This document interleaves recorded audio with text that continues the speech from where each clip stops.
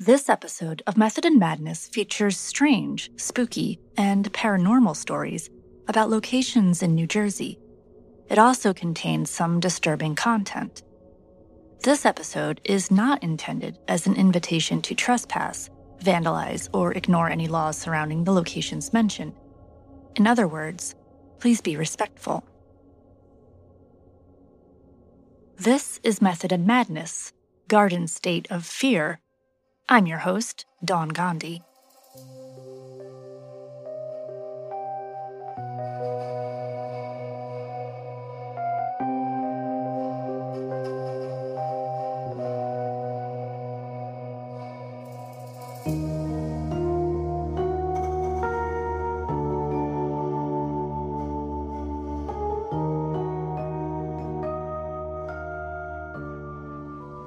Why do so many of us seek out fear?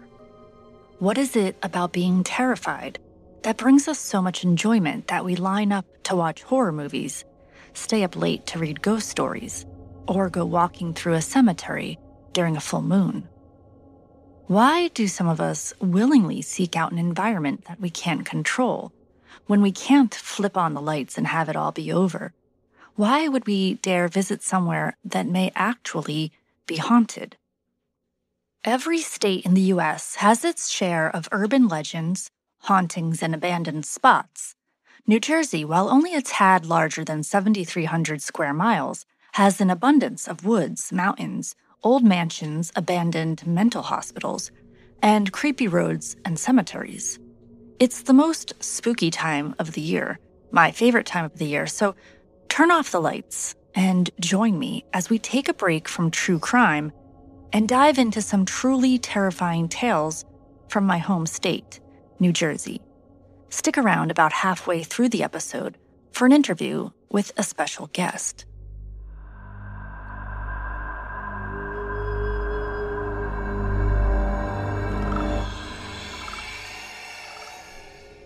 If creatures are your thing, we've got cryptids, hellhounds, big red eye, so maybe you'd be interested in a hike through the Pine Barrens, a rural area of over 1 million acres and home to the Jersey Devil. If you prefer a drive down a spooky road, look no further than Clinton Road or Shades of Death Road. Maybe Evil Forces or The Cursed is more your cup of tea. Devil's Tree is an oak tree located in the Liberty Corner section of Berners Township. One of the legends is that a farmer murdered his entire family and then walked to the tree and hung himself. Other legends say it was a gathering place for the Ku Klux Klan. Supposedly, if anyone tries to take an axe to the tree's trunk, they summon the devil himself. Some say the tree prevents people from chopping it by using some kind of force. The Gates of Hell, a tunnel or passageway in Clifton, is supposedly the portal to hell. You will get arrested if you go, but legend has it that once you enter the tunnel and begin walking, you're soon in complete darkness with only a glowing skull or a creature named Red-Eyed Mike to guide you. I put the feelers out on social media to see who in New Jersey had a spooky happening experience that they'd be willing to share. One of the most talked about locations among New Jersey's fans of the spooky is Clinton Road, a 2-lane, 10-mile-long stretch of road that's supposedly haunted in West Milford, New Jersey. It's isolated, taking drivers through a heavily wooded area with barely any houses, a night drive favored by those that are really looking for a good fright. In 1983, it was the site where serial killer Richard Kuklinski hid the body of one of his victims, Daniel Deppner. There are several legends associated with Clinton Road, and no shortage of people submitting their experiences to the magazine and website Weird New Jersey. According to Weird New Jersey's blog, one tale is that of a dead boy whose ghost hangs out under a bridge and summons passerby to drop coins down to him. He then will return coins to you either then and there or by leaving them on the road for you to find the next day. There are different takes on the story and how the little boy came to haunt the bridge. Other tales include Satan worshippers lurking behind trees, waiting for their next human sacrifice, or UFO sightings, cannibals, apparitions appearing in the middle of the road, or witches in the woods, cackling. Here's one experience sent in from Byron T.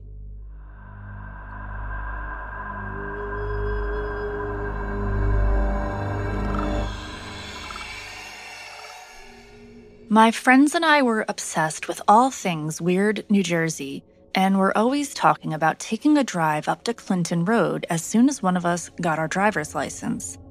I was the oldest, and so when I got my license, there was only one problem. I didn't have a car. My brother, let's call him John, agreed to go with us in his car, but he insisted on driving.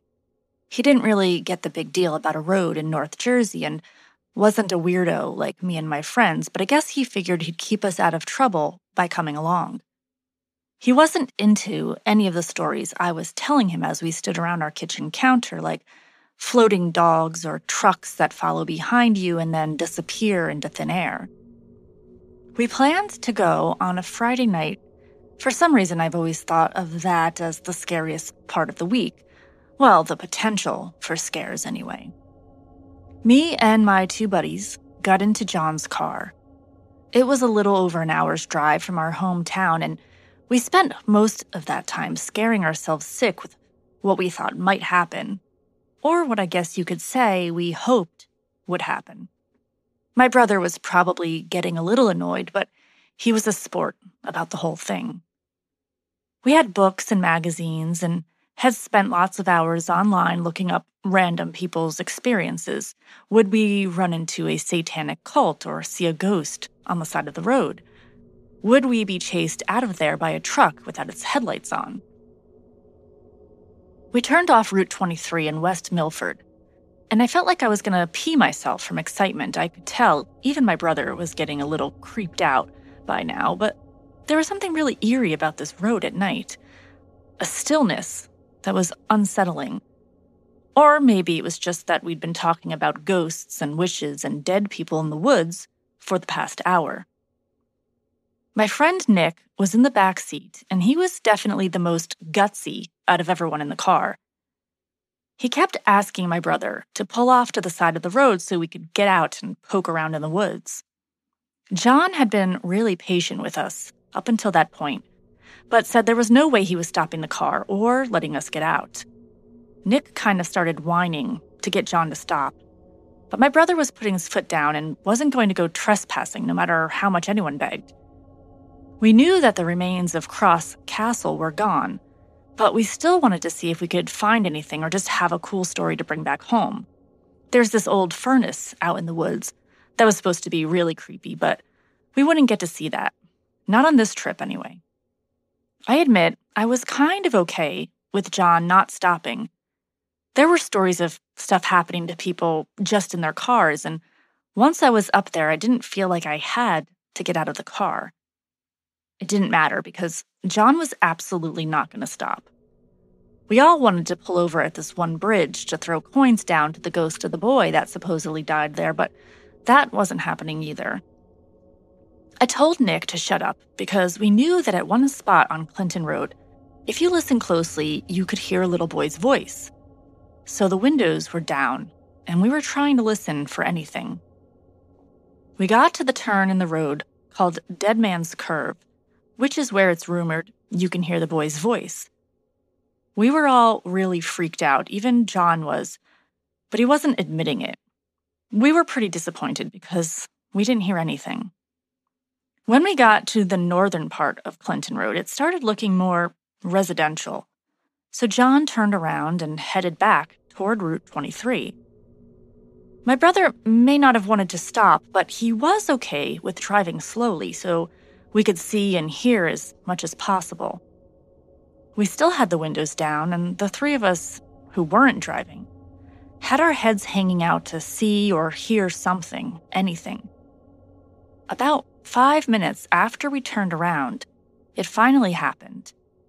We heard a sound coming from the woods that I can only describe as a painful laugh. Not a cackle, not a moan, a laugh that sounded like someone was being tortured and forced to laugh at the same time. We all heard it, and me and my friends got our heads back in that car so damn fast. We were half freaking out and half laughing.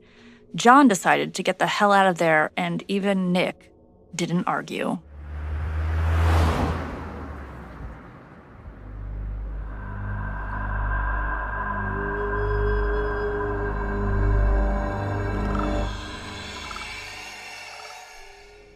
Another mention of Clinton Road came in from an anonymous submission.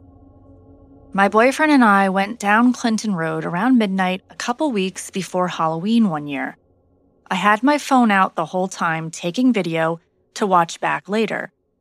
Nothing really happened while we were there, but when I got home and watched the video, the entire section when we were near Dead Man's Curve had no image at all. It was all black. It was like some force hadn't let me film that part of the road.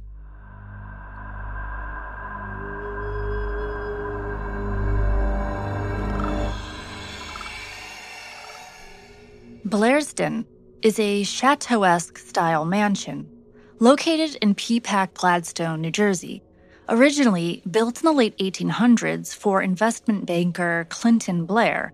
It's a 62,000 square foot estate with 31 bedrooms. After Blair died in 1949, the house was sold to the Sisters of St. John the Baptist. According to MrLocalHistory.org, the nuns were looking for buyers in the 90s, and in 2002, sold it to the Foundation for Classical Architecture, and it's been in the process of restoration ever since. Blairsden has a connection to Blairstown, where our most recent episode on Princess Doe was set. Clinton Blair is the grandson of Blairstown's namesake, John Inslee Blair. In the mid-1990s, tales of nuns doing unspeakable things to orphans back in the day led the curious to seek out the 550-acre estate in the hills of Somerset County. There's nothing on record that any crimes took place, but the legend is that the nuns were Satan worshippers and that Mother Superior went on a killing spree before disappearing into the woods. And so began the curious trips out to see the mansion. It got to the point where even pulling your car down the road leading to Blairsden would result in an almost immediate response from local police who would charge you with trespassing. Still, there were plenty of people who successfully made their way onto the grounds and through the ornate gates, past the mile-long driveway, of course at night, with nothing but flashlights to guide them up the hill that wraps around to the side of the house. Putting aside the legends for a moment, it's not hard to see why there's a draw to Blairsden. It's a stunning example of architecture. Large stone terraces, a front reflecting pool, busts of Roman Caesars lining the driveway, a rose garden, horse trails, and tennis courts. It's right out of a storybook or an Agatha Christie mystery. Perhaps the perfect setting to invite 10 strangers to come and stay before quietly eliminating them one by one. This story came in anonymously from one New Jersey resident who found their way onto the grounds in 2002. It's been about 20 years, but if memory serves, my friends and I went to Blairsden one night. It wasn't that far from where we lived. I remember going up a curved driveway and ending up at what would have been the side of the house. Looking up at the house, there was a second or third floor bedroom, and we saw a light go on and a shadow in the window. That was all we needed to see. We were out of there. It was only later that I found out there was a groundskeeper living in the home.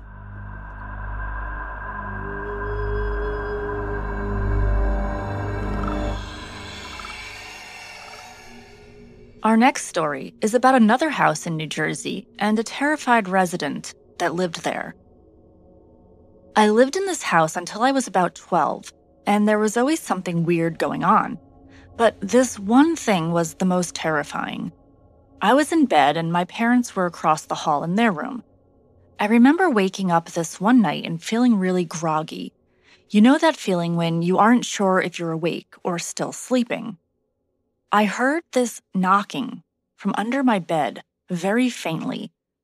I was so afraid to do anything. If I screamed or if I jumped down, would whatever was under my bed come and get me? I pulled my blankets up and tucked them under the back of my head so nothing could get to me. I lie there, listening to the faint knocking. After some time, I could barely catch my breath from being under all of these blankets, and I thought it would be better to take a flying leap out of my bed and run as fast as I could to my parents' room. I woke my dad up, and he assured me everything was okay. I crawled between him and my mom and fell asleep, feeling very safe. The next morning, I walked back into my room and screamed at the top of my lungs. My bed, which had always been pushed against the back wall, was now about a foot away from it. My parents tried to tell me I must have done it myself while I was half asleep, but I know, and I still know, that something else was there that night.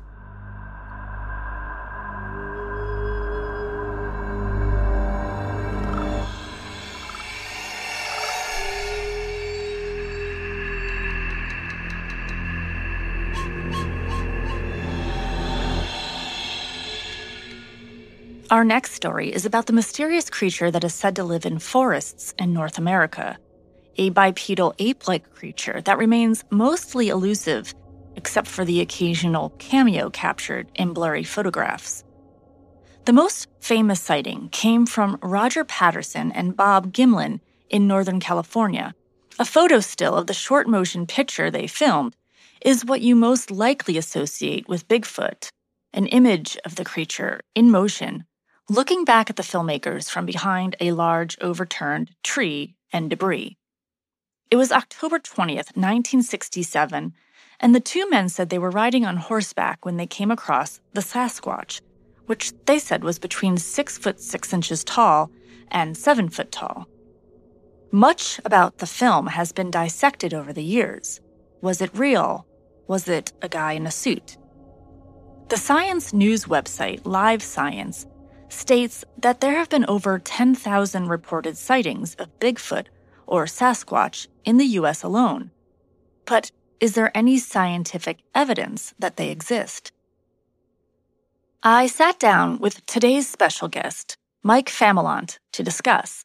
He's been researching Bigfoot since one particularly creepy encounter in 2011. Admittedly, and this is brought up during our discussion, I always associated Bigfoot or Sasquatch with the Pacific Northwest. It never occurred to me that there were sightings in New Jersey.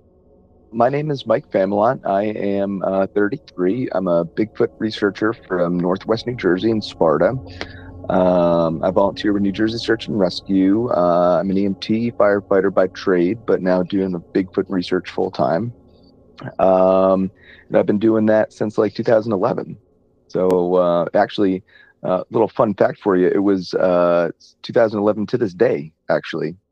Mike was living in Florida at the time and admits that back then he wasn't much of an outdoorsman.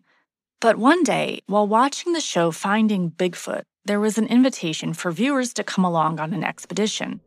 Mike filled out some info online and purchased 2 tickets to go on the mission. He began acquiring camping gear and asked a friend to join him. I was like, Jimmy, I got to ask a weird question. Do you want to come with me to look for Bigfoot in North Florida? And he said, I've always wanted to do that. I was like, perfect. So nothing happened the entire trip. Everything was cool. It was like, there were like 60 other people there. So, walking around the woods with 60 people, I didn't know how you're going to find Bigfoot anyway. But it was really cool. Met a lot of really cool witnesses and people, and networked and stuff, but nothing in the way of Bigfoot.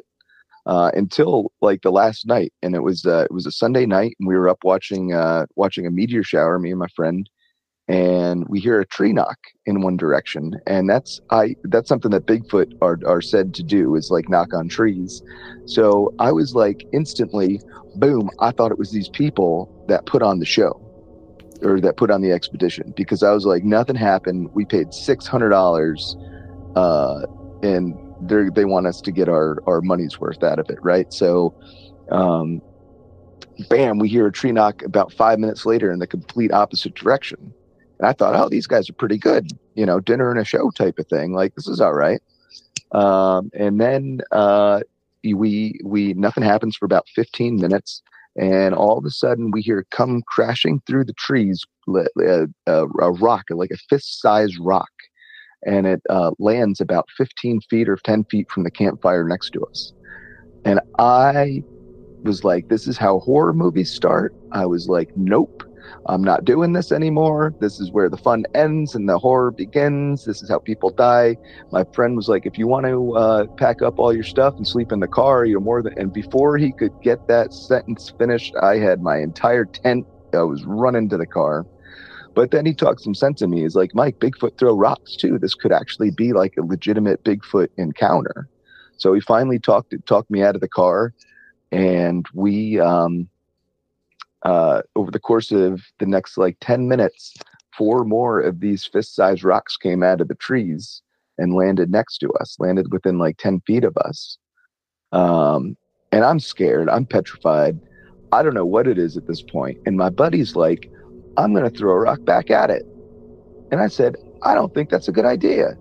Because either we're talking about, either it's a person or a Bigfoot, and that's a lose-lose in my opinion. So he chucks the rock back at it, and I knew it wasn't a person at that exact moment because a 20-pound laptop-sized boulder came crashing through the trees and landed 5 feet from us. And it was at that moment in my life where it changed the complete direction of my life 180%, and 180 degrees. And now this is what I do full time. So it's crazy how that was, 12 years ago. It still gives me the EBGBs telling the story about it now. From there, Mike began Bigfooting in Florida and saw some instances of eye shine. Eventually, life led him back to his home state of New Jersey. He hadn't known at the time, like many of us in the Garden State, that there are Bigfoot sightings in the woods here. In fact, according to Mike, New Jersey ranks 5th on the list of sightings of Bigfoot.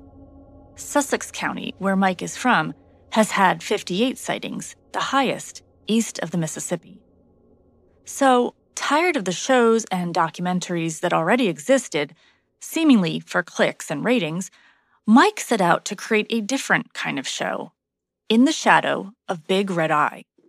In 1972, a state park ranger went on record and said he saw 2 pairs of glowing red eyes when he was on foot patrol at night in High Point State Park. And he went on record, and the newspapers got a hold of that and whatever, and thus Big Red Eye came to be Northwest New Jersey or Sussex County's Bigfoot. And it's since been seen, red eyes have been seen all throughout the country since then. And it's cool because that Bigfoot specifically wasn't the name back then in 1972. It was just starting to come out as the Bigfoot name. So Sasquatch or Bigfoot didn't really have a specific name. So Big Red Eye was what he saw, and that's what it kind of came out as. Now we kind of correlate the two with Bigfoot, which is awesome. The benefit of researching Bigfoot has led Mike outdoors. He's learned survival skills and has grown to love nature. I was curious if expeditions occur primarily at night. So 70% of sightings happen during the day. And I think that's just because people are up during the day. So that leaves the 30% happen during the night. But I think that number is skewed greatly because there's not a lot of people out in the woods at night. So to have that 30% is actually pretty high, I think. But what we do on our expeditions, and everybody does expeditions a little differently. There's no right or wrong way to do expeditions. But generally speaking, during the day, we go out and we look for good areas that we're going to be in at night or return to that night. And during the day, we'll look for hair, footprints, scat, anything Bigfoot DNA that we could get, or anything related, tree breaks or structures and stuff like that, any nests or stuff. And then at night, we'll revisit that area and go to check. We'll see during the day for safety. That's my number one priority on these expeditions, is always everybody's safety. So we'll make sure that the path is doable at night. Then when we return there at night, we'll go out to an area kind of quietly And then depending on the area and the terrain and stuff like that, we'll do vocalizations to try to capture Bigfoot vocalizations back on our audio recording devices, or try in a perfect scenario, lure the Bigfoot back into our base camp where we can record with our cameras the creature. So that's in a nutshell how it works. Mike uses the Verizon Service Map to find areas that don't have cell service, and his expeditions often lead him to those areas.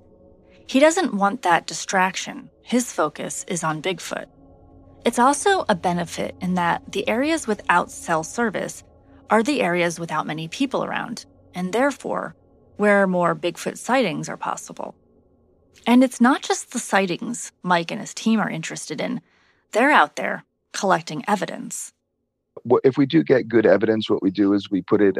We do the correct process for collecting evidence. We put them in, if it's hair or something, we put it in a paper bag. We don't put it in a plastic bag. We use gloves, tweezers, try to conserve the evidence as best we can, because we find that with Bigfoot DNA, that's the biggest factor is the cross contamination between human DNA and the DNA that we're trying to find. So the biggest thing, and if anybody finds any Bigfoot evidence, I highly suggest that, take the appropriate, the provisions to handle the DNA appropriately.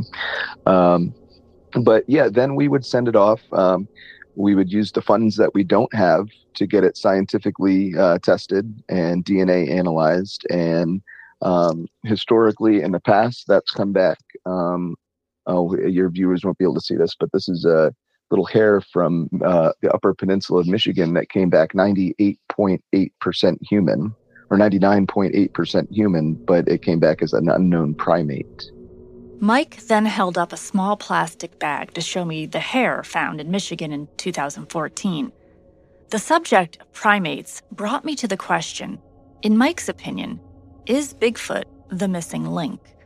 I think that's a really good question. And I think Bigfoot would be considered, like, if we could classify this, if we had the DNA and everything to be able to classify the species, I think it would be a Gigantopithecus or a Denisovan, which is both ancient humans that lived alongside of modern day humans about 10,000 years ago. And historically, there's nothing to say that Bigfoot didn't parallel our evolutionary journey, but didn't evolve appropriately themselves like we did.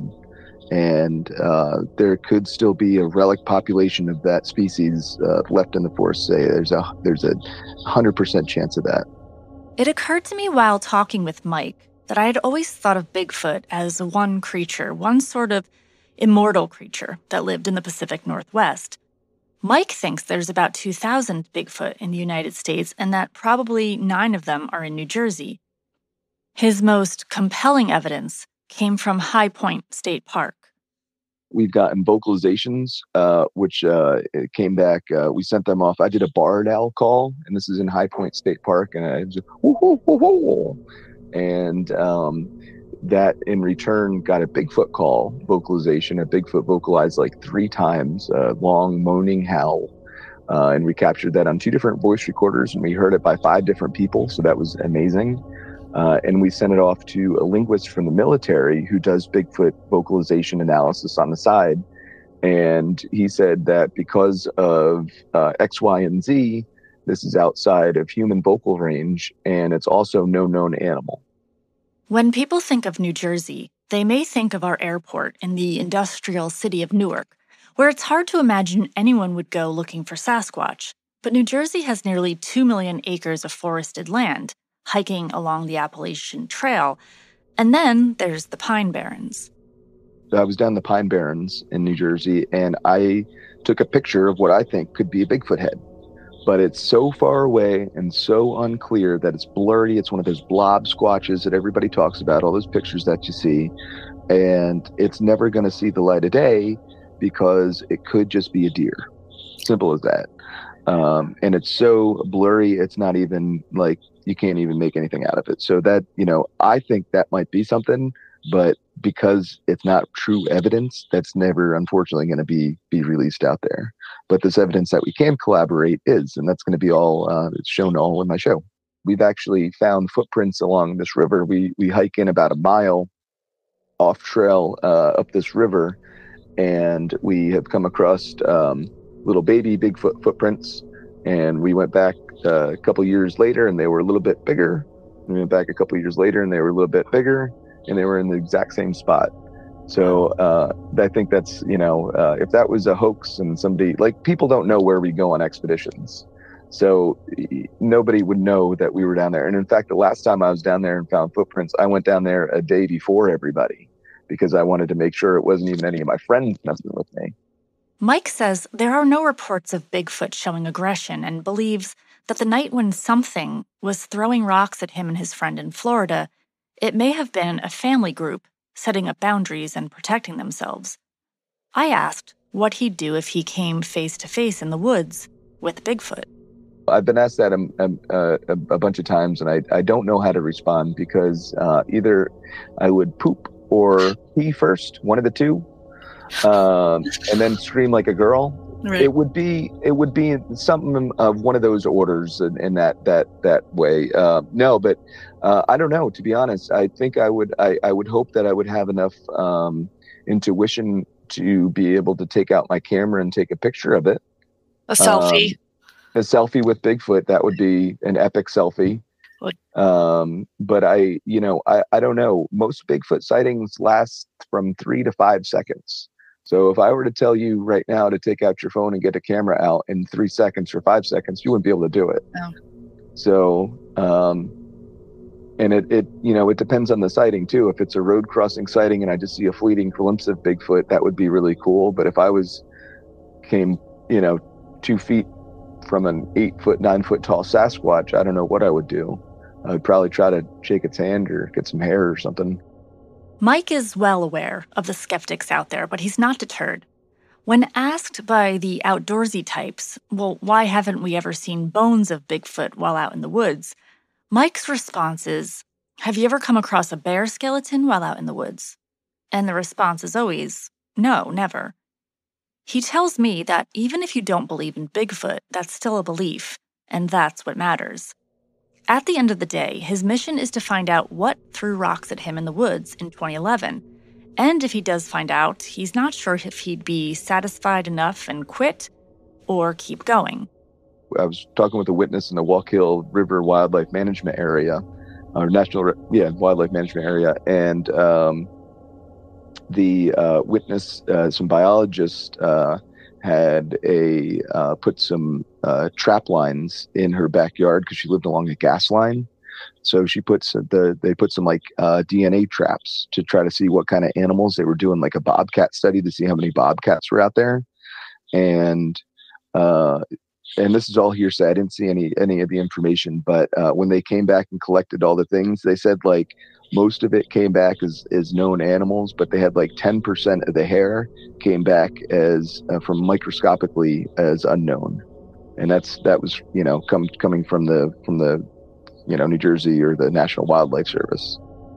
I go out on these expeditions once a month, and I'm out there for 4 or 5 days, at a time, and there's times where I don't get any activity for months that I've been out, and it's kind of like you get really turned off a little bit. You're like, man, why do I keep doing this? There's this is too much. And then you get the one vocalization that's like, oh man, that's why I'm here for, and it always seems to come at the right time, but I don't know. I couldn't sit down with a Bigfoot researcher without bringing up the possibility of a hoax. Are there people out and about in gorilla suits or creating footprints in the dirt? So I think a lot of people think that people dress up as Bigfoot and they go around and hope somebody records them and says, I don't think that happens often. I think if you were to get somebody in a Bigfoot suit, it's more so like a staged type thing. I don't think you have too many people just running around in Bigfoot suits, but a lot of the common things that are hoaxed are footprints. Those are really interesting. There's a lot of information you can gain by a footprint. If anybody listening is interested, they look up Dr. Jeff Meldrum. He's the footprint analysis guy. He knows everything about footprints and can tell you if this is a wooden cutout or if this is a human foot or if this is a Sasquatch foot or whatever, just by the distinguishing characteristics of the print, which is really cool. But then, you also have to think too, I was up in Whitehall, New York not too long ago, and they had a big Bigfoot festival, I guess you would say. And we were out doing some Bigfooting that night prior to the expedition, and we heard great vocalizations, but turned out they were somebody else. So that's they were up there for the festival too. So you have to understand that even with, you could get some of the best evidence, but you still, like we talked about before, you still have to get that collaborated through the scientists and the biologists and the people that can validate it to make sure that it's not a hoax. So where can people find you? Tell us everything. Okay. We have a brand new spanking website that everybody can go to, shadowofredeye.com. Doesn't get any easier than that. We do have an Etsy you can get to from there. We sell Bigfoot merchandise. I sell cute little Bigfoot stuff, Bigfoot decals and stuff. But our main bread and butters on our YouTube channel, Sussex County Bigfoot. You could subscribe to us. That would be amazing. We're almost at 2K, which would be that'd be so cool. And then we're on Instagram. That's some of our behind the scenes things, and that's Shadow of Red Eye. And then on Facebook is In the Shadow of Big Red Eye. I watched some of the YouTube and they are a lot of fun. So I definitely think that you got something really interesting going on there. And thank you for coming on. And I really appreciate everything you've shared. Well, again, I had a blast. Thank you so much for having me. It was a really good time. That's it for now. Thank you for listening to Method and Madness, and happy Halloween.